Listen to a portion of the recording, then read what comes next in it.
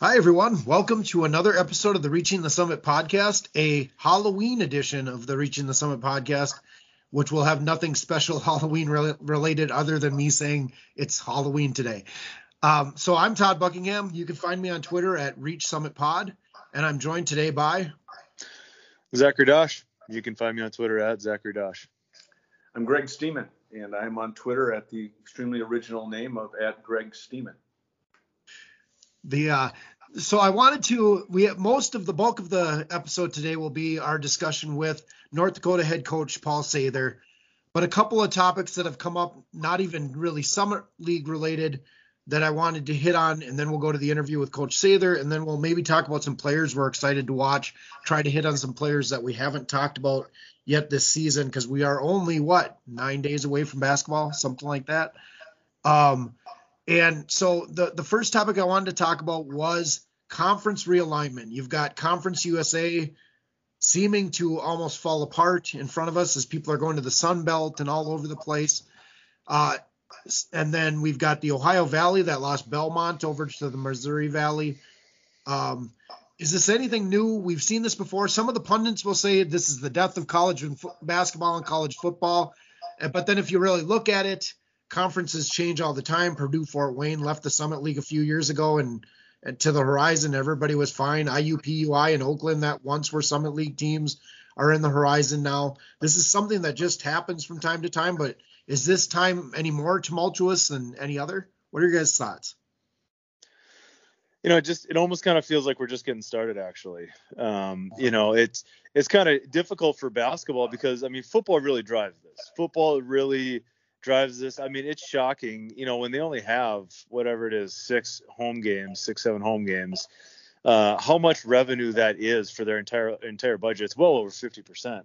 So, even though these basketball programs are fantastic, they don't drive the decision, right? Has there been one mention of Kansas basketball despite this whole Big 12 SEC situation? Not one. And that's sort of like probably a top 5 program in college basketball. So, to a large extent, it is driven on football, and it's also driven on viewership, right? That's the reason that Rutgers is in the Big Ten. And so it's not exactly as straightforward as you would think. It's not like you win games so you go to the next level. There's a lot of components to it. Budget's a big one of those. Eyeballs on the games is one of those. And just, what they see as an up-and-coming market. And so as far as that relates to the Summit League, it's kind of, honestly, I know a lot of people talk about NDSU football, but there's not really anything that makes sense that's readily available. So we're hearing about Sam Houston, James Madison, a couple of their counterparts jumping. Well, those universities are probably a little bit more attractive than NDSU. I hate to say it because NDSU, it's in North Dakota and there's just limited people here.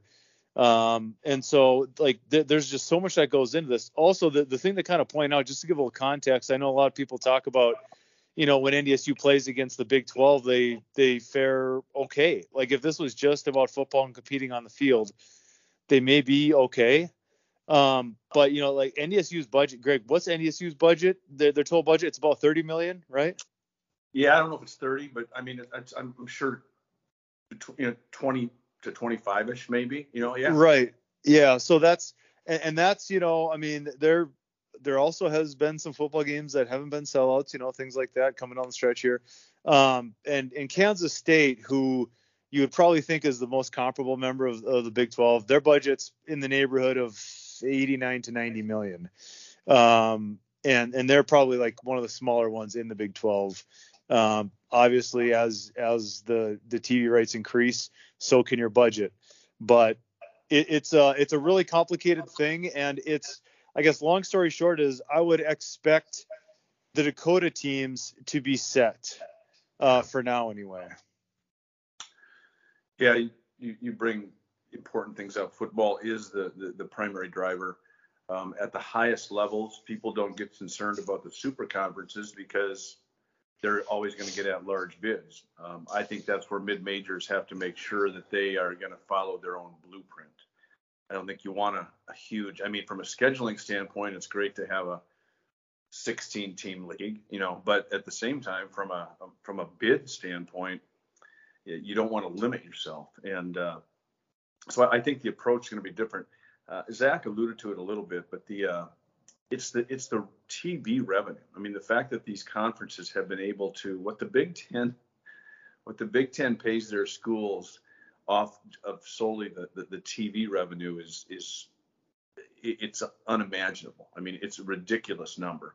And I think that's also why you see the Texas and Oklahoma look at the SEC strictly a football thing, but it's also a profile thing, and it's also a financial move for them. So, I don't know. When you look at the Summit League, I think the most vulnerable member in the current Summit League is Western Illinois because of their location, because of their unknown budget situation, because of the fact that they sit in Illinois, which is an absolute debacle when it comes to a state budget and higher ed budgets.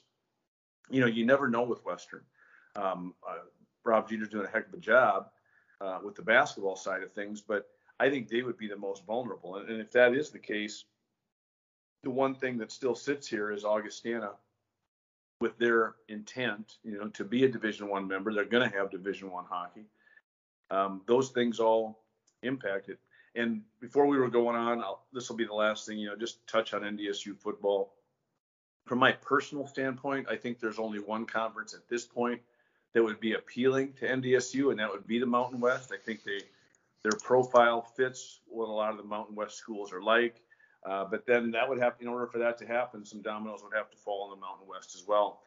And then the last thing to keep in mind, you go from 63 scholarships to 85 scholarships on the men's side. You can't forget the Title IX impact when it comes to this as well. It's basically whatever they're going to add on the men's side, you better double that, because they're going to probably have to either maybe cut other men's sports or add women's sports. You never know. There's so many moving parts to making that move from 63 scholarships to 85 on the football side of things. But they're always intriguing conversations. But I think probably the least impacted leagues of all of these are these basketball-driven mid-major leagues. They're the ones that seem to be most set as of right now anyway, unless we start seeing them get poached more and more. Yeah, I think, the progress that the SEC and the Big Ten are making financially, it's not incremental, it's exponential. Oh, and it's really, I mean, what those programs are able to do, it's so far away from what the rest of college athletics is. Right. Yep. It's really not apples to apples at all. Like, I really think probably the most likely thing is the top, 40 college programs, like, they just break off and do their own thing. Like, you're not saying it's a business, are you, Zach? It's 100% a business. If we say student athletes 7 times, then it makes it not a business. So. Yeah. And so they just, I mean, I think I just don't see what I hate to say this, but the NCAA is not a great fit now that you don't have to worry about amateurism. Oh. What does the NCAA do here for these top 40 schools? It's sort of broken through the glass ceiling and shot out into the atmosphere for those programs. And so I think it's very likely that they do their own thing. I really do think it's likely. But I think that's a good thing, because now, okay, so if you're looking at college football, not to make this all about college football, the reality of the situation is there's 3, maybe 4 programs that can win a national championship in any given year. Like, that's the reality of the situation. And so everyone else is basically just playing for exhibitions. And this is a total hot take here, but I'm not 100% sure what the heck the FCS is. It's Division I, but it's not. And the whole thing, it's going to get to a tipping point. The top teams are going to break off, and then we'll kind of look around and see a lot of programs that are probably more similar. And the level of competition is more level, and there are more teams that have a chance to win a national championship. And so I really think the first thing that needs to happen in the top 40 teams need to break off.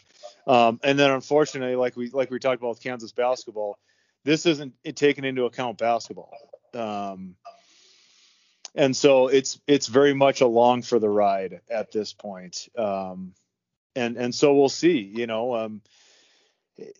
playing FCS football, you're kind of in a precarious situation. We talked on Twitter a little bit this week about the Pioneer League for St. Thomas and whether that's sustainable or not. Maybe it is for St. Thomas, but are all those other universities like St. Thomas, do they have the same resources, the same commitment to it? I don't know. So this is, and the other thing that happens is these ADs don't stick around all that often, or all that long, I should say. So they're the AD churn is very real too, and so you have guys ping ponging around and talking to each other, and there's not a ton of continuity out there. So long story short is, I really feel like we're just in the beginning stages of this.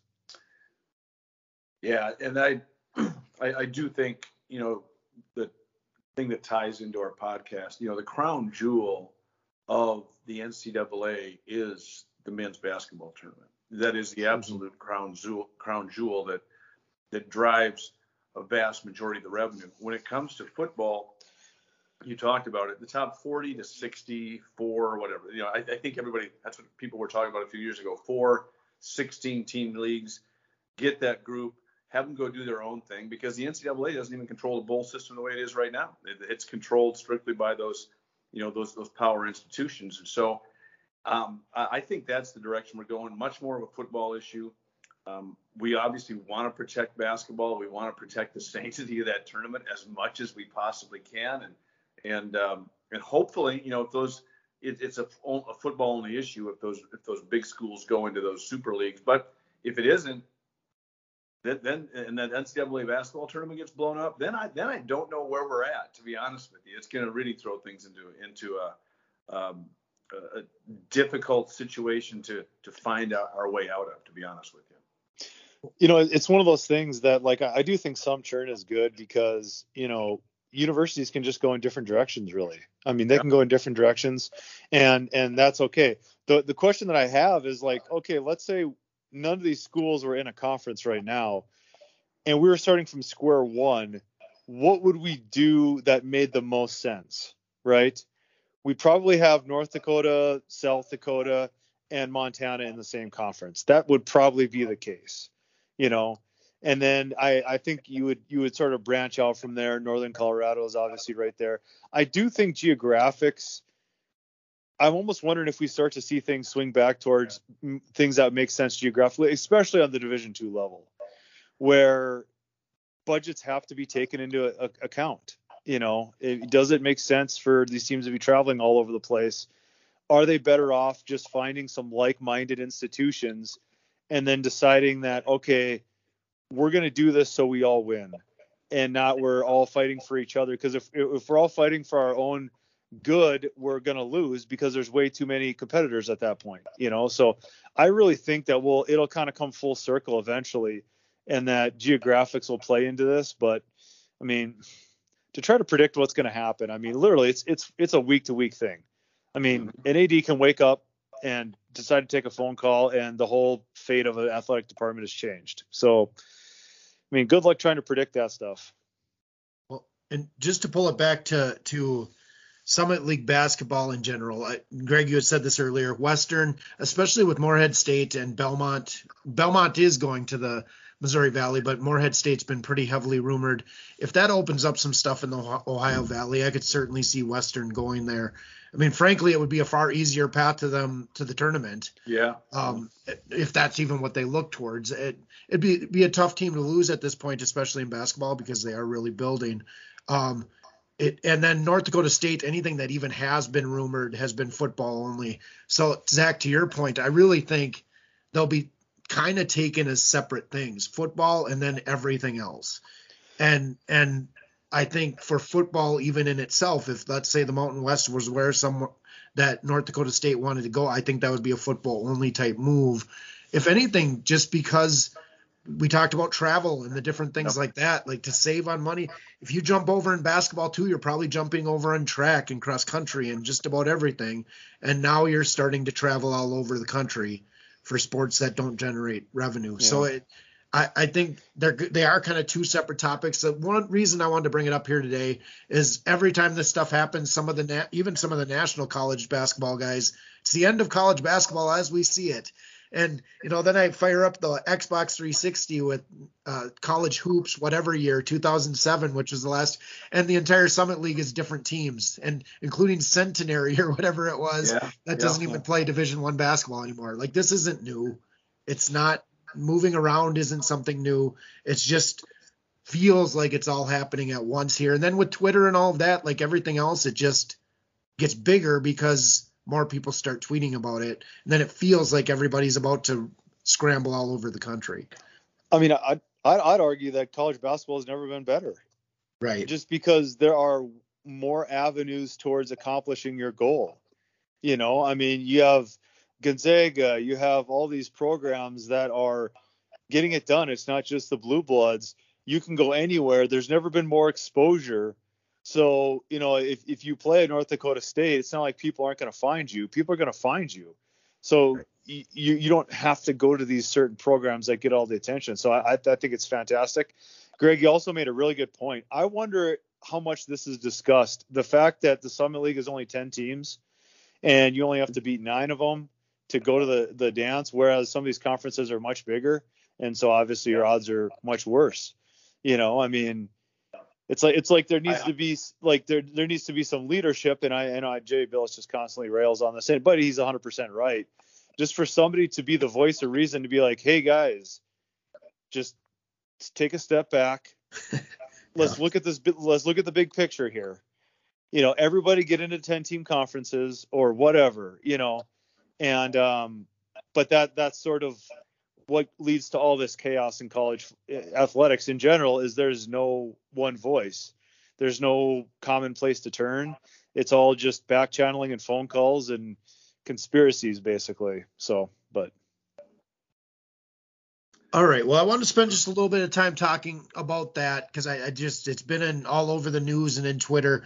We'll go to the interview with North Dakota head coach Paul Sather.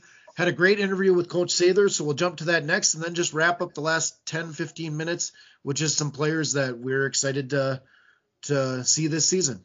So on to the interview with Coach Sather. Hi, everyone. Welcome to the Reaching the Summit podcast. We have a special guest with us today, North Dakota head coach Paul Sather. Coach, welcome to the podcast. Hey, thanks for having me. Coach, Zach here. I guess the first and probably most important question is I got to know what's the status of your golf game right now. I got to make sure that we're trending towards peaking in the middle of next summer. We have a golf tournament to win. And I just want to, first off, before we get into this, I want to make sure that you're dialing in. If I remember right, I thought I made a big putt early in the round that first time. I think I made like an eagle putt from a long ways away, and I didn't probably have a shot that helped our team for the next 14 holes. And I feel like that's pretty much the extent of my game. I don't think it's changed much. I think my opportunities to help are occasional hitting a long drive in the middle and every now and then knocking in a putt. And so, yeah, it hasn't gotten better. Yeah, it's a team format, and I think all our games are in scramble shape right now. So maybe not stroke play shape, but they're all in scramble shape. So what I noticed when I play with you and your fellas out there was that if I played your guys' balls, I'm a lot happier where your drives end up. Like it was a lot more fun playing 300 yards out in the middle of fairway than it was playing 250 yards way right or way left. So I did appreciate that. That helps my game when I can play a lot better off the tee with somebody else's drive. Yeah, well, we had a lot of fun racing money. Yeah. It was a good deal. So. That was fun. But kind of jumping into your squad, I guess probably the biggest place to start here, or the best place to start would be, we have some roster movement here. And so that's not something that has been atypical coming up to this point. But if you wouldn't mind just sort of introducing us to some of the key players that we're going to all see this year. Yeah, well, and it is tough. I think I think these last few years for everybody's been challenging in a roster. And when you're trying to build a roster during these last 2 years, it's really presented some challenges. I think you see teams that have been able to kind of keep a roster intact, either going in and coming out of it or going into it. It's beneficial, and we've had some movement, and I really feel, and we got the chance to work with them this summer and fall. And then now we're about 20 practices in. I really like this group. I think sometimes you can kind of go back and say, ooh, man, tough to gauge on film or what kind of human or this and that when you're doing it via Zooms and everything else. But like, I really like it. It starts with our 5 returning guys, because I think the message and the tone that they're sending to our new guys from the start has been really important. So that's been a good start. But like, from a transfer standpoint, 2 guys initially that have really shown impactful abilities are Matt Norman and Sotne Charditze. Now I'm going to say his last name wrong, so I'm going to call him T. T came from the College of Southern Idaho, and Matt Norman came from Snow College, 2 junior colleges, 2 high-level junior colleges. And they are more your standard 4-year type of guys in the sense that they're high-level academic students. They fit into a 4-year situation quicker, faster. Like they adapt really fast to just the expectations of the day-to-day life at a 4-year university in a Division I program. And they both, Matt Norman, 6'4", 195 pounds, that can really stretch the floor, a high-level shooter, but like really can see it and feel the game. Like, he can pass the ball extremely well. Sotne is a guy from CSI that I think maybe got under-recruited a little bit based on the portal and the attention to the portal, and maybe less attention to junior college. He's 6'9", he's 235. He's shooting 42% through 20 practices right now from 3. So he's shooting it really good. And he's not out there getting a ton of reps, but he's making the ones. He's knocking out 1 of 2, 1 of 3 every other, 2 of 4 every now and then kind of days in practice. But he's really become a guy that's looked to score in the post better. In a scrimmage, he was 9 of 13 from the field inside, gave us 20 and 10 in about 25 minutes. And a couple of those were 15, 18 range shots. He didn't make a 3, but he's given us that presence that we lost with Phillip. It doesn't have the experience. He's older, so he's experienced. He just doesn't have the Division I Summit League experience. So that's going to be his next hill to climb, is making the transition. He's doing well. Now the next transition is really playing Division I, where teams are really preparing for you a certain way, and you're handling it and playing through the ups and downs of it. But super solid human being in both of those guys. And I've liked what they've done. The other transfer, Johnny Levias, Johnny he got a knee injury not long after we signed him. So like, we haven't had him go live yet, just to be quite honest, and will not be playing in this early part of the season, but we hope to get him practicing in the next week or 2. So like, we definitely see him as a guy that maybe can give us some, because he is 6'5", 6'6", and he has the ability to go in, go out. His numbers were good, efficient. He rebounded it well. He was thought of as a good defensive player. But again, you're doing everything based on junior college film, and it's really hard to know. But he is a freshman. And what he did, at Central Wyoming under Coach Schmidt, I thought was really good in a freshman year setting. Both Matt and Sotne are sophomores. They've got 2 years of junior college where Johnny's just got the 1. And the last 14 games, he was right around 21-9, 21-10 with a 60% field goal in those games. So like, he adapted to that well, but he's got to turn his motor up a little bit more as he's getting healthy and understand there's another thing he's got to adapt to at this level. But has been an awesome kid. Our other freshmen, guys like Reed Grant from Johnson High School have done an awesome job. Big guard that's just doing awesome. Paul Bruns from Dakota Valley down in South Dakota has done an awesome job. A guy that we probably need to have come in and play right now is Brian Matthews from DePaul Prep. Was a UMass commit, and for whatever reasons, those things kind of fell through, and we were able to get involved and get him committed. 6'9", 240 pounds, and he's a really physical kid. He's learning how to play every possession the way he needs to play. He's learning how to, but like his rim protection is better than what I ever would have thought right now. And like he's finishing in practice against both him and Gavin McGrath, or another freshman at 6'10", 6'11", is a good defensive player. So he's going against two pretty good bigs every day, and he's finishing at a pretty good percentage. So really like what Brian Matthews is doing, and he's going to get a lot of opportunity and a lot of time, as a 5 for us. So, those are some of the freshmen. And then a guy like Gavin McGrath, for sure we'd like to redshirt Gavin. We just need to put some weight on him. Really been happy with what Gavin's doing, but just got to put some weight on him. That's gonna be the biggest part of it. But that's kind of a rundown of some of our freshmen and our transfers to go along with our 5 returners. We took a walk on in Jackson Anderson, who's from Hillsboro. That's an awesome kid. He's doing a really good job, but he's a walk-on player that probably won't obviously see the court much, but can really be beneficial for us, in our program. But that's kind of our crew to go along with our 5 returning guys. No, it's really kind of interesting. The people that you recruited, he does play a lot like Filip Rebraca. Like, that was obviously the first thought that kind of popped in my mind. It's just like, it's unfortunate to be losing him, but to have a guy that has that similar skill set and to know that you guys know how to use guys like that, I think really has to be exciting. I mean, to find a guy like that, huh? Yeah. And he comes from a really good program in CSI. Like, Jeff Reiner's awesome. Like, he does a great job with his program up there in junior college and up in Twin Falls. And like, he's just a high level person, Coach Reinert is. And so when you see his teams and you're around his players, like, I just think he really sets tones with his guys as far as what the level expectation they have there. So the transition for him is better that way. And T's a young guy too, that just, he has the makeup of it. A lot like Phil, right? Just he's got a similar makeup. I'd say he's a little bit more of a toss back coming in, where he wants to kick out and pass a lot. And so we're trying to get him to be a little bit more of a scorer, a guy that looks for his shot more, especially inside. And I really like the progression he's making.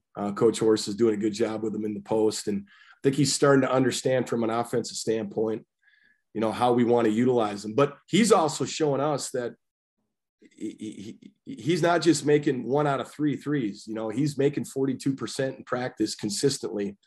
And today he knocked down a couple again where he's, setting a screen and popping, or if teams are darting a ball screen a certain way, he's short rolling with skill.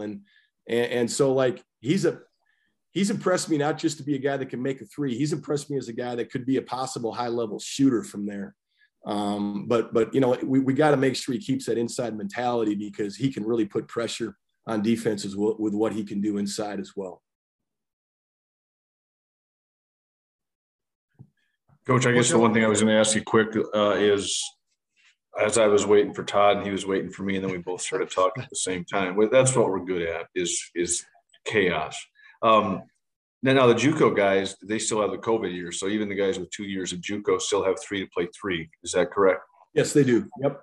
Okay. And that's, I guess, kind of leads into what I'm talking about is, with the portal, with such, certain programs experience just a ton of turnover, things along those lines. And then you're going into your 3rd year in the Summit League, correct?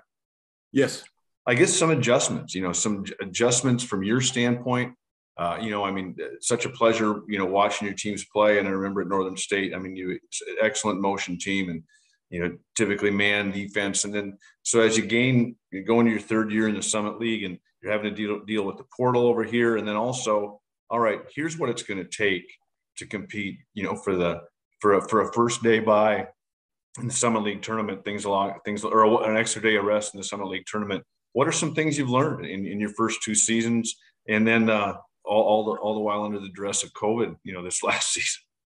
Yeah, well, I think these last 2 years in the Summit League, I think you really understand over the course of the season, especially when you're looking at a preseason, you're having the right mindset, I think, with your team's important about this non-conference season is really important to get a feel for your team and to help your team continue to grow. Like, we're going to literally play our first home non-conference Division I game this year going into my third year. So we've been absolute road warriors. You know, we were 2 overtime losses away last year, one at Denver, one at Omaha, where we were our 2 worst games. And we literally were 2 games away from being a 10-6 team in that league. So like, I feel like we're doing good things. I feel like the style of play and how we're kind of bringing our guys along through November, December into January, February, I think we're doing the right things. Having consistency, Greg, is the most important thing. You know, I think anytime, you know, when you ask a coach, what's one of the most common things you want to look for in your team? Well, be consistent. And when you got turnover, it's hard to really be consistent. So like for us, it's once again this year, we're learning how to try to be more consistent day to day. We're trying to learn how to play to each other's strengths and how to play. Like honestly, there hasn't been a lot of stuff we put in yet, simply because we're still trying to learn how this team kind of functions together the way it needs to before we just start inundating them with all these different ideas offensively. We're keeping it rather simple and letting them learn concepts and learn how to play more together and understand more about spacing and offensive concepts. And so I think a lot of it is just that. Don't get too up, too down on what November, December brings in this league. I think, you know, it's a one big league. That's what it's been. Now, maybe that changes, and it would be awesome if that changes, but it's a really good league that gets one team in, and the team that's playing a lot of times the best in February, not always the team that wins the conference championship regular season, the team that's playing best in February that can make that run in March. And I think this league has shown that. And so, like, let's just keep great perspective. Let's get better. Let's not get too up, too down. Let's handle victories with some level head. Let's handle defeats with some great perspective, and let's try to get better. And it's going to be nice to be able to do that from our own home this year more in November, December than what we had before. Right. But it's still going to have a lot of challenges, and a lot of it just comes with the fact that we just have a lot of new guys again, not just young guys. We're not young. We got some experienced guys. We just need to learn how to play together, and we need to learn how to play Division I basketball more consistently with some guys. But I'd say that's the biggest thing. Great league, really well coached. And if you go crazy in what your record is in November, December, I think you could lose your team by January. So, you know, let's just keep working to get better. Well, and Greg, it's funny because as we both waited for each other to talk, I was basically going to ask the same thing. So it worked out basically to the point of that the JUCO players, you have 3 or 4 years with each of them, which is really nice. And then I will say, just as a comment, boy, Matthews sticks out on the roster. Like, I had to look down and I go, that's a freshman, big kid, 6'9", 240. Like he sticks out. Yeah, and he's physical. He just, you know, he's like a boulder out there, you know, rolling down a hill sometimes. Like, there's just bodies are flying and he's always standing. And a lot of times he has the ball in his hand. Like, he rebounds well. You know, he's just a fantastic kid, you know. But those new guys, we're going to need them. We're going to need them, a lot of them in some. But you know, the most important thing with this whole team are the 5 guys we have returning in the job they're doing, and the mindset that they're having. And you know, we are only really super senior. You know, everybody with this portal stuff, sometimes you get 3 or 4 guys returning that maybe would have been done. And we've got Bentu, who's done a fantastic job. And you know, we need him to be a pretty versatile player this year for us and set a tone energy wise. But no, the 5 returning guys are the guys that are so important to this season and continuing to build it each month and, you know, into next season. We've talked about this after games and whatnot, but, you know, maybe talk a little bit more about Bentu, you know, and what he means to this team and the credibility that he carries and all that he's been through and what type of season he has in front of him. Yeah, again, he's a part of it. He's a part of it with their other 5 guys. I think they've all done a fantastic job. You know, he was a guy that we obviously moved off the bench from a backup 1 to a 2 that I thought really did a nice job in that time frame. He had opportunities my first year. He had opportunities throughout all, but through, through some movement and moving E to more of a 3, we injected him at a 2, and I thought he really helped us. And I expect a lot of that again this year as well. But I love the growth that a guy like Caleb Nero's shown.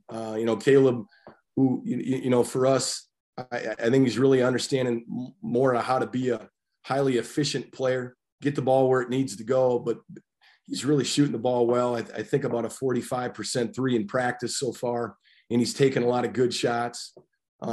He's really starting to understand and kind of see, not just going out there to play, but really going out there as a player and understanding, hey, this is how I can make my teammates better. Hey, these are the opportunities that maybe I have to look for my shot some. But at the end of the day, let's keep getting the ball in and attacking that hard and getting great shots. And Caleb's really bought into that. And Mitchell Suker, who I thought as the season went on last year began to get more and more confident, caught up with the speed, and settled in more. I compare him to like that golden retriever that's going to do everything you want him to do. And sometimes you're throwing that stick, sometimes you fake throw it and he goes 4 steps the wrong way, right? But the energy, effort, enthusiasm's there every time. And so I think he's really starting to settle in because he is such a high level human, positive, good energy, good talk. And you want to see this just happen. And I think from a process standpoint, I think he's really starting to see the benefits with, hey, slowing down a little bit, having some poise, and rebounding, man, like using 2 hands with rebounds and stuff like that. But he could stretch the floor. He can attack the basket. He can score inside. He causes mismatch problems. Like I really have liked what Mitchell's been doing this summer, falling into these 20 practices. So, and another guy that I think is elevated from where he was last year. The guy that to me that maybe last year wasn't the same was Brady Danielson. And we find out in the spring that Brady had 2 torn ligaments in his ankle and he just decided to play through, didn't say much about it, but he was hurting and he wasn't moving the same. And he's had surgery and he's moving better than he's ever moved since I've coached him. He's shooting the ball really well. And not that he's a guy that's going to be looked to as just a dead 3 kind of knockdown shooter, but man, I just love how he's attacking the basket, how he's cutting without the ball. I love what he does defensively, and his basketball IQ out there is huge. So like those 5 guys are really important guys. I think all 5 guys have started games for us, and we need them all. We need them all. Like Bentu, yeah, he did a lot for us last year, but so did Ethan. And I haven't talked much about Ethan, but Ethan was close to 11 points a game and one of our best defensive players last year. And his role's changing, progressing again, where we're gonna play him at some 2, and we need him to kind of be out there ready to be the guy that can step up and guard the best every night again. So it's a great group. I don't know if we're just sitting there shining with all conference guys right now, but I think we got guys that can develop into that level of player. And I think as a team, if we really keep the right mindset of as a team, the sum's greater, and really mentally, we talk a lot about 4 to 1, mental is the physical is 4 is to 1, that's an old night deal. And like, it is so true. And when you got a group that buys into that can go on the floor and execute that through the ups and downs, it's amazing what you can accomplish without having a 25 and 12 type of guy. And that's kind of what we got to look to be this year. Cause I think the sum of our team, we could be really, really effective. But we got to keep that right perspective. Is Suker going to be a doctor by the time he finishes his eligibility? Man, yeah. I mean, what Suker does day to day outside of practice just blows my mind, right? Like he's working on lab stuff with, you're dealing with a lot of things on, I know he's worked on a lot of different COVID type things and pretty high level stuff. He's in the past, he's worked with NASA on projects. Yeah. That's crazy. I want him to know what ball screen defense we're in and second cut the right way. But like, yeah, high level guy and fantastic person. And we'll finish with a PhD here. I mean, that's such and Bentu is going to finish with the Masters here. And that's awesome. That's like great stuff. Graduated and working on another major. And so like, I've been really impressed, not just with these guys as basketball players, but like the 5 guys that have returned, I think have set a good tone as far as what the expectations are. And they do it in the classroom too. And that's big. That makes this job a lot more fun to do, because that's, at the end of the day, that's why I've always enjoyed coaching. It's always about that, watching young people really kind of find their niche in life and grow to be men and be leaders in whatever it is they're doing with their family or their profession. And I think we got some guys that'll really leave here as good leaders because of this university and the different programs and people they have here. It's just a fantastic spot that way. And just to echo that, you recruit the type of guys that allow you to focus your time on coaching. You're not worried about, what those guys are doing. And that makes life a lot easier. So good for you. It does. And I think any good program in our league, you see a lot of that. I'm always, it's fun to see the high level kids in our conference. People ask me about Oral Roberts and playing against them. And I said, all I know is what I heard Max Abmas say to his team on the floor. And like that dude's he's a high level human being. He's just not a high level player.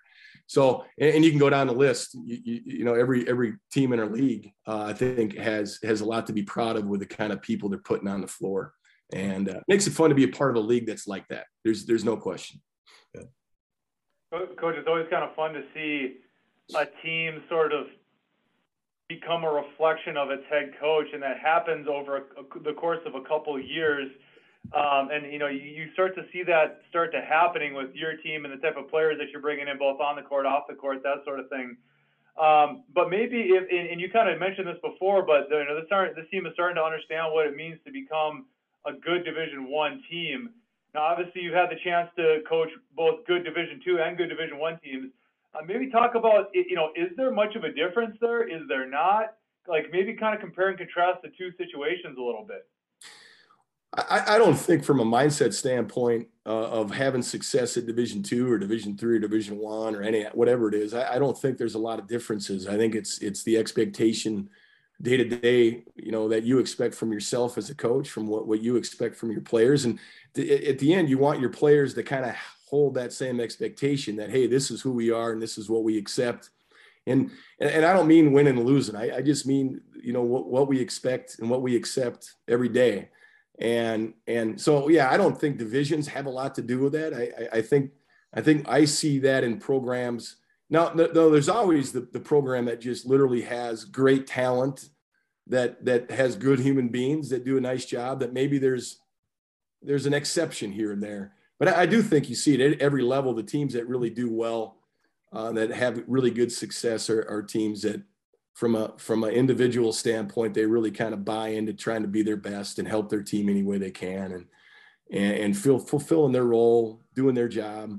And when you get your team to do that kind of stuff, I don't care what level you're at. If you get your people, management, and underneath you in your business to do that kind of stuff, I just think success follows that. But you got to have guys that can make the plays out there too, and that's what we're working on. That I like this group a lot, and I think I've been watching a little bit of Ted Lasso here in these last few days, and there's a lot of great knowledge to get from old Ted. Now, the success part of it, you want to see some wins, and you want to really see some of that for these guys and have some of that success. But man, we've got to learn how to win, and we got to learn how to fight through adversity before you ever really deserve to win.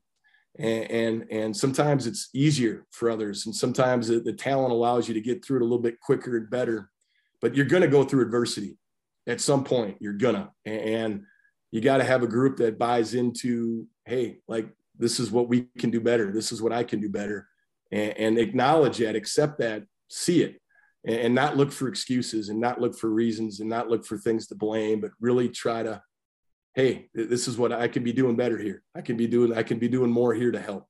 And that's what we're working on. They're doing an awesome job, but like, we still got a group of guys that, and me included, that we all can be doing things better to raise the level of this team and this program. And it starts with me, but like we all as staff and all as players have an individual responsibility to that. And I think when you have that, I don't care what level you have, you got a pretty good team. I do think, Paul, you make such a good point.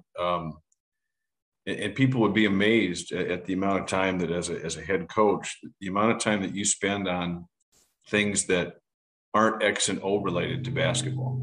And it goes back to what you talked about with Coach Knight, mentalist to 4 is physicalist to 1. Yeah, you got to have guys that can make plays with the game on the line and perform some physical actions, but getting them to be in that position where they can win or lose a game or make a winning play. People just sometimes don't understand that it's not all about, hey, that you don't spend much time in your office drawing up a play. It's so much about building that team and preparing them to succeed. So I appreciate your comments on that. I think it really resonates with our listenership too, because you talked about the coaching and the talent and the consistency in this league. You run into that. And I think it becomes apparent when you look at the teams that are strong and sound consistently year in and year out. You do see that makeup. You do see that consistency, echoing what you talked about earlier. So thanks for kind of reinforcing that with our listeners. It makes a ton of sense. Yeah. One quick question, Coach. I wanted to go back to something you said earlier, and going back to the schedule and talking about that this is the first time in your time there that you're really having true home games. There's some great games at home this year for you guys. You have Milwaukee coming in the opener, Montana, another high-level mid-major team, Eastern Washington later in the year. Really a pretty strong home schedule for you guys this year. Yeah, and I got to give kudos to Jamie Stevens for that. Jamie's just did an awesome job last year developing our 2021 non-conference schedule. He did an awesome job with that. It's just unfortunate in October it all got blown up. I mean, so then we, in a 2-week period of time, you're literally rescheduling everything, and we weren't able to have a home game, just with the consequences. They're just the circumstances, I should say, of COVID, and we weren't the only ones that had that, but it just so happened to be our second year without a home game. So yeah, I love our schedule, and Coach Stevens did an awesome job of that. I also like our road games are good. Like we're going to Florida. I mean, if you're going to go to Florida, why not go for over a week, right? Why not get 4 games in there with one flight, right? I mean, and it made a lot of sense to do that. And so I think we're seeing, some of these teams like a Florida International is more of a guaranteed game this year for us than playing in Nebraska. We got a Kansas State, but I'd say, the Cal Baptist on the road was a guaranteed game. The San Jose State to go out and see our friend Coach Miles, and that outfit out there was a guaranteed game. So like the money necessarily wasn't there just to go out and make on guaranteed games this year, which a lot of us have to do that for our departments. But we were still able to go do it and keep a really good schedule. And I give Coach Stevens all the credit in the world with that, because he did an awesome job. And it leads to another good non-conference schedule for us next year. And so like these next 2 years, we've got, we're going to have, with our 9 league games and the 6 this year, it's 15 home games. Next year, we're hoping to keep it around 14, maybe 13, but 14 home games, and with some neutral games. So scheduling is a challenge. And I think anyone will tell you when you're in Grand Forks and Fargo, or just off the beaten path, right? It's hard to just get teams up here. So it's definitely a challenging thing. And Coach Stevens did just an awesome job with it. Miles didn't try to go cheap on you, did he? I mean, I would expect that he would, but I mean, it's crazy. He did when he was at Nebraska, right? That's when he would. Of course, yeah. When he was at San Jose State, he was battling for us. He was battling for us to get a few extra grand and to help us out. So no, he was awesome. Like, I appreciate him, our relationship, and he's been such an awesome mentor for me and a good friend. Yeah, I'm excited to get out and see him and play against his team, and excited to see what he'll do out there at San Jose State. Speaking of Ted Lasso, they can catch up with Miles on the Twitter world doing the Lasso takeoff. I love the last one where he didn't quite remember his lines so well. When he kind of had some great pause. Yeah, it's good stuff. Good stuff. He doesn't surprise me that he's kind of owning Twitter again. Yeah. All right. Well, we're at the 30-minute mark. Any last questions that you guys want to get off your chest? I'm just going to say thanks, Coach. Yeah, wish you the absolute best.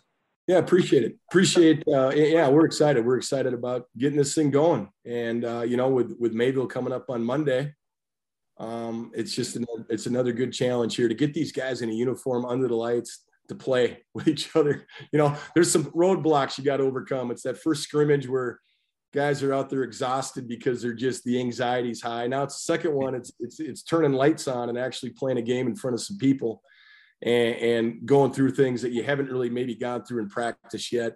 So I'm excited about that opportunity with this group. And then we move on to Milwaukee, who, from what I understand, they got a pretty good player this offseason in the coach's son there, who is fantastic. And I think they're going to be very good. I think they'd be really good if they didn't have him. So I think the addition of that young guy who's highly skilled, highly talented, he's not just a good athlete out there. He's a terrific basketball player. And we're going to have our hands full. So awesome to bring him up to Grand Forks, and maybe we'll get a good 20 win, although it's cold in Milwaukee too, but we need a good little 20 below wind chill that day with some blowing snow. That'll wake everybody up. Yeah. Leave the doors open. Exactly. Leave the doors open. Appreciate it, guys. All right. Take care, Coach. Thank you. Yep. Bye-bye. All right. Well, great interview as it has been with every coach that we've interviewed. Any thoughts from the two of you from that interview? My biggest thing that I took away was he kept going back to those 5 returning players with Bentu Panoam, Ethan Mbonigo, Caleb Nero, and others that really are trying to provide that leadership on a team that has kind of had a little bit of influx in the roster the last couple of years. Well, I really feel bad for Coach Sather. I mean, he, and he'll never say any of this, so I'll say it for him. The situation he came into was, in terms of roster, was much worse than anybody really, than he or anybody really knew, really. With Coach Jones leaving, I mean, coaches, whether he left on his own or not, they don't just leave Division I jobs. You know what I mean? Like, Coach Jones could see what was going on there too. And the recruiting had slipped, and they probably weren't recruiting the right type of players. And so Coach Sather comes into a job where there are some talented kids, but they're probably not the right kids. And he's left to try to do a dance with the devil a little bit to try to get through a couple of years so he can start to bring in his own players and the right players and start to form the team in his image. And then COVID hits, right? He has not had a somewhat normal year or somewhat normal recruiting cycle yet. And you could tell that his teams punch above their weight, but he has had just the absolute worst luck that you could possibly imagine. And yet his team still got to 8-8 last year. It was a miracle. Like, that was a miracle. Like, again, he'll never admit that stuff, but I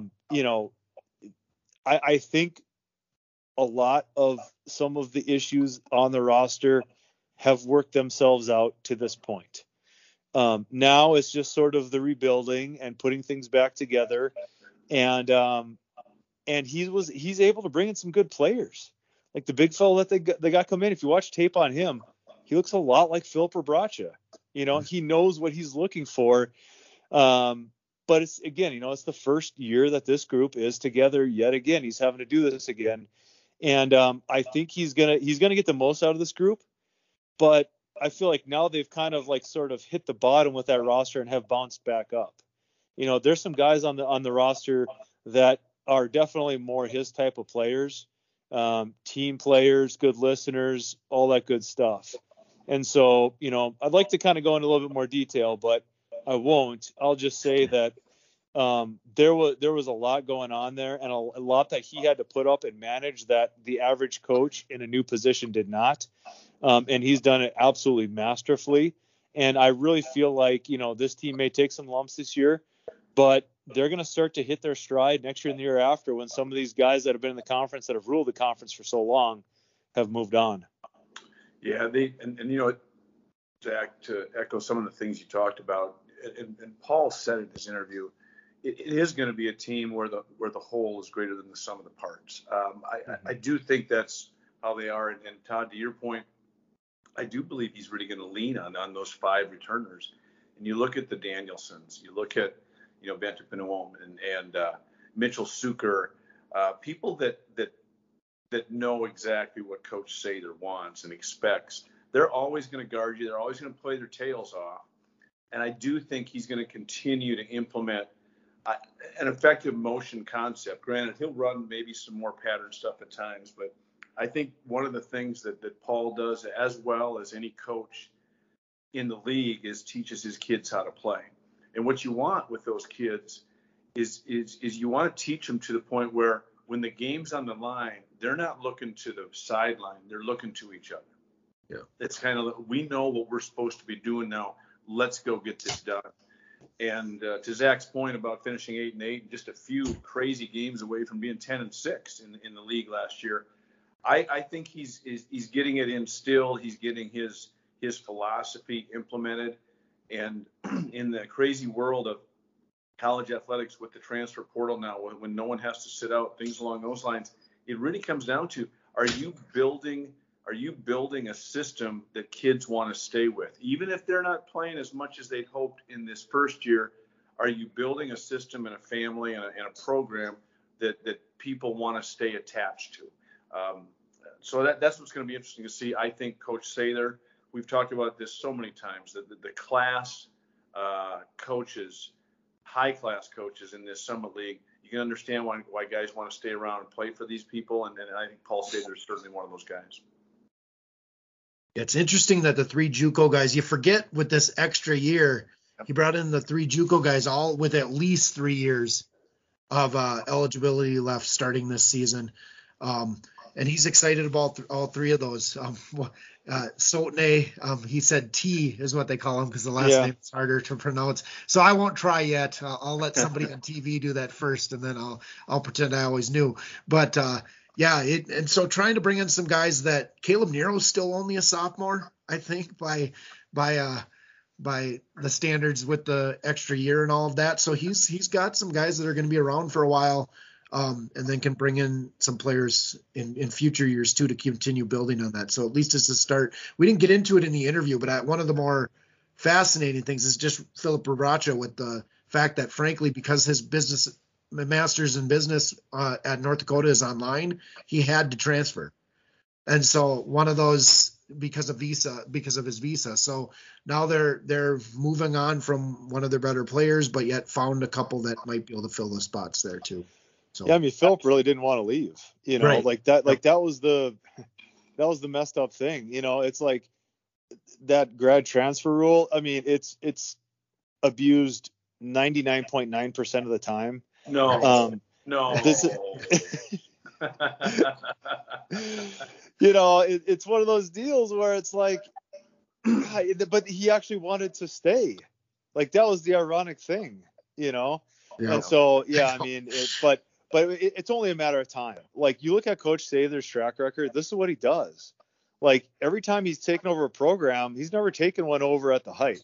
He kind of takes them over when they're pretty good programs, but they've been kind of meddling around a little bit and they have some things to sort through. And then they kind of get the right combination. And then the next thing they know, they're winning the conference. That's what he did at Black Hills. That's what he did at Northern. So, I mean, none of this has really surprised me, but I just think it needed to be said, like how much he has had to sort through. And it's been way more than the average coach.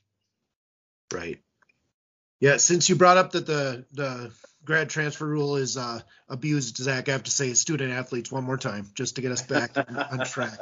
I don't know what that is. You're gonna have to clarify it for me, Todd. I have no idea. That's just propaganda. So we got about 5 minutes left. So I just want maybe one player or a couple of players that you guys are excited to watch this season, and it could be someone that there's obvious players like Max Asmus, Rocky Cruiser, all of that, or it could be somebody under the radar that we maybe don't know to talk about yet, but will be halfway through the season. I'll jump in quick, and I'm going to take the obvious one, Noah Friedel. Yeah. I want that kid to be great. I want that kid to be healthy.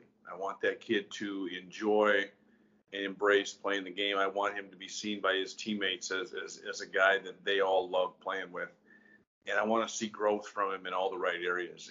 And that's scary for the rest of the league if we do see that, because he's clearly one of the most talented high-level competitors this league has seen in a while.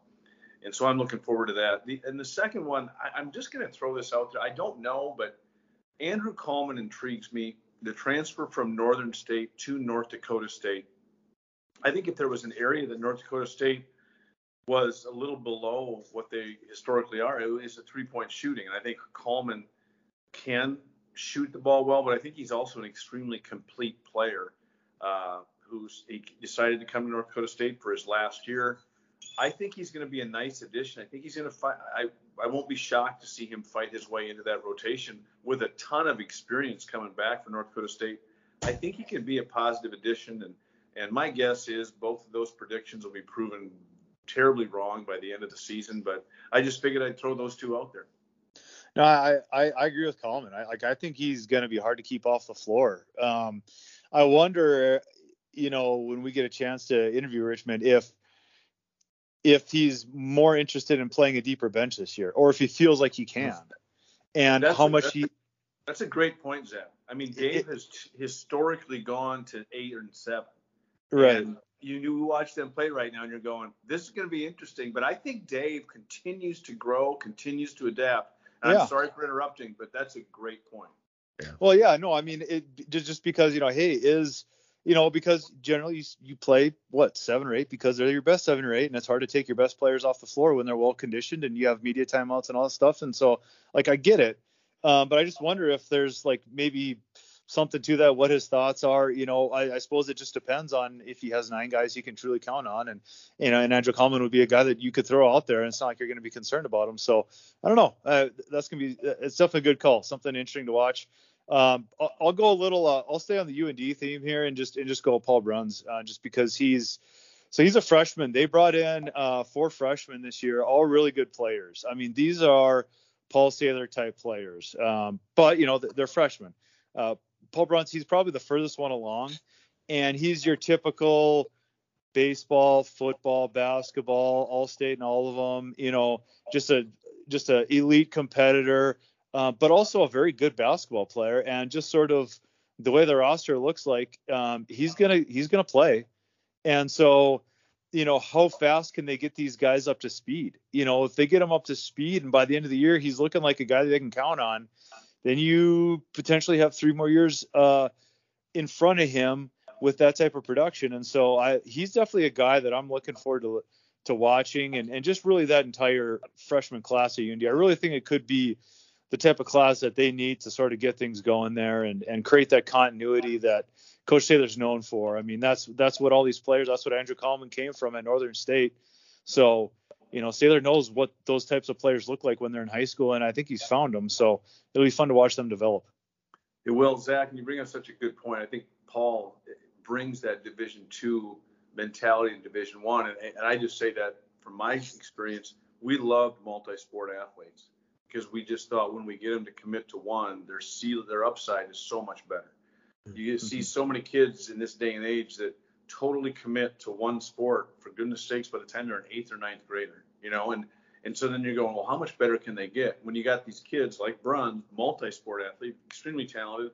All right, when he gets to college, he's ours, 24/7, 365 days a year. This is going to be great to watch his level of play elevate. And I think that, Brady Danielson on UND is another guy like that, who was, and Baylor Shireman, for gosh sakes, he does that down there. He's an all-state quarterback. Well, I don't know if he's all-state, but he's a high school quarterback too. But you just see him; he's focused on basketball, and my gosh, he's been mentioned in some draft, projections. So no, that's really a good point about the multi-sport athletes. Yeah, I mean, the best college basketball players, you have to be elite competitor. You have to be an elite competitor. That just has to be how you're wired. And how you get wired like that usually is by playing sports and just competing in everything you do. You don't get more competitive by just doing shooting drills and goofy dribbling drills all off season in high school. You do that by playing sports that even if you're maybe not the best at, but you're competing to try to win. And that's what carries teams through. It's not necessarily skill. That's what separates, decent basketball players from really good ones. You look at the all conference team, they're all alpha competitors on there, right? And so those multi-sport athletes, Coach Taylor likes them. He's got a couple of them, and let's see what they do. Yeah, great picks by both of you. I'm going to go a little deep down I'll start with Western Illinois. Last year, they could score the ball. They really couldn't defend. Sort of like Oral Roberts, always the hit was being able to defend. They bring in 3 transfers from the Division I level that are all known on the defensive end. Quinlan Bennett from Lamar, Trenton Massner from Northwestern State, and then George Dixon from Eastern Illinois. Looked like they focused on getting some guys that could defend, especially in the backcourt. So it'll be interesting to watch those 3 players, how they all fit in with already a roster that didn't lose a ton. Western Illinois, there'll be a lot of places put them about 5th in the league. If some of those players work out, we could see 4th, and some upsetting some people along the way. Omaha I'm always fascinated by those Power 5 transfers. Some of them come in and just dominate at the Summit League type level, and some of them just never quite were what they thought they were coming out of high school. So you've got Isaiah Poorbear Chandler coming from Wichita State, and then you've got Akola Rapp, who came from Nebraska, 2 pretty good athletes, and then a freshman that they're high on, Frankie Fiddler. So I'm just interested in those 2 teams and bringing in some guys that are what happens with these teams as they bring in some of these transfers. And the last one I'll mention is Isaac McBride, a former 4-star high-level recruit who's signed with Kansas coming out of high school, went to Vanderbilt and now is at Oral Roberts, joins Max Hasemus in the backcourt. Just a few players to mention that we might be talking about later in the year that we don't know the names real well yet. But yeah, and that's a good point. And the last thing I'll throw in is when you talk about ORU, when a guy like O'Banner leaves, when we talked about this in the Coach Mills interview, there's a lot of guys that played a lot of minutes, the Weavers, the Lotzes, the other people. I'm just curious to see their growth and their increased production because, hey, there's a reason ORU's a top 3 team in the league again.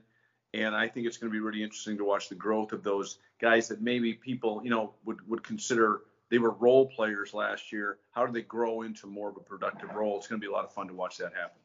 Right. Yeah, maybe another guy along those lines is that Sir Isaac Heron. I mean, Coach Mills said that he's basically probably second to none in terms of an athlete in the conference, and he's 6'10". So he's going to stick out. He's going to do something when he's out there. I don't know if it's good or bad, but he's going to be flying around, it sounds like. So he'll be a fun one to watch as well. All right. Well, we just want to give you a few players to watch for. Next week will be basically the 2 days before the season starts. So we'll probably, if not preview some matches, talk about some matchups that we're excited about with the start of the non-conference schedule. And then after next week, we'll actually have some games to talk about and some things that we've seen and probably 10 players that we didn't mention in this little 10-minute segment that we are all of a sudden talking about because they came kind of out of nowhere. So with that, we will see everybody next week. And again, thanks, guys. Have a good one. All right, take care.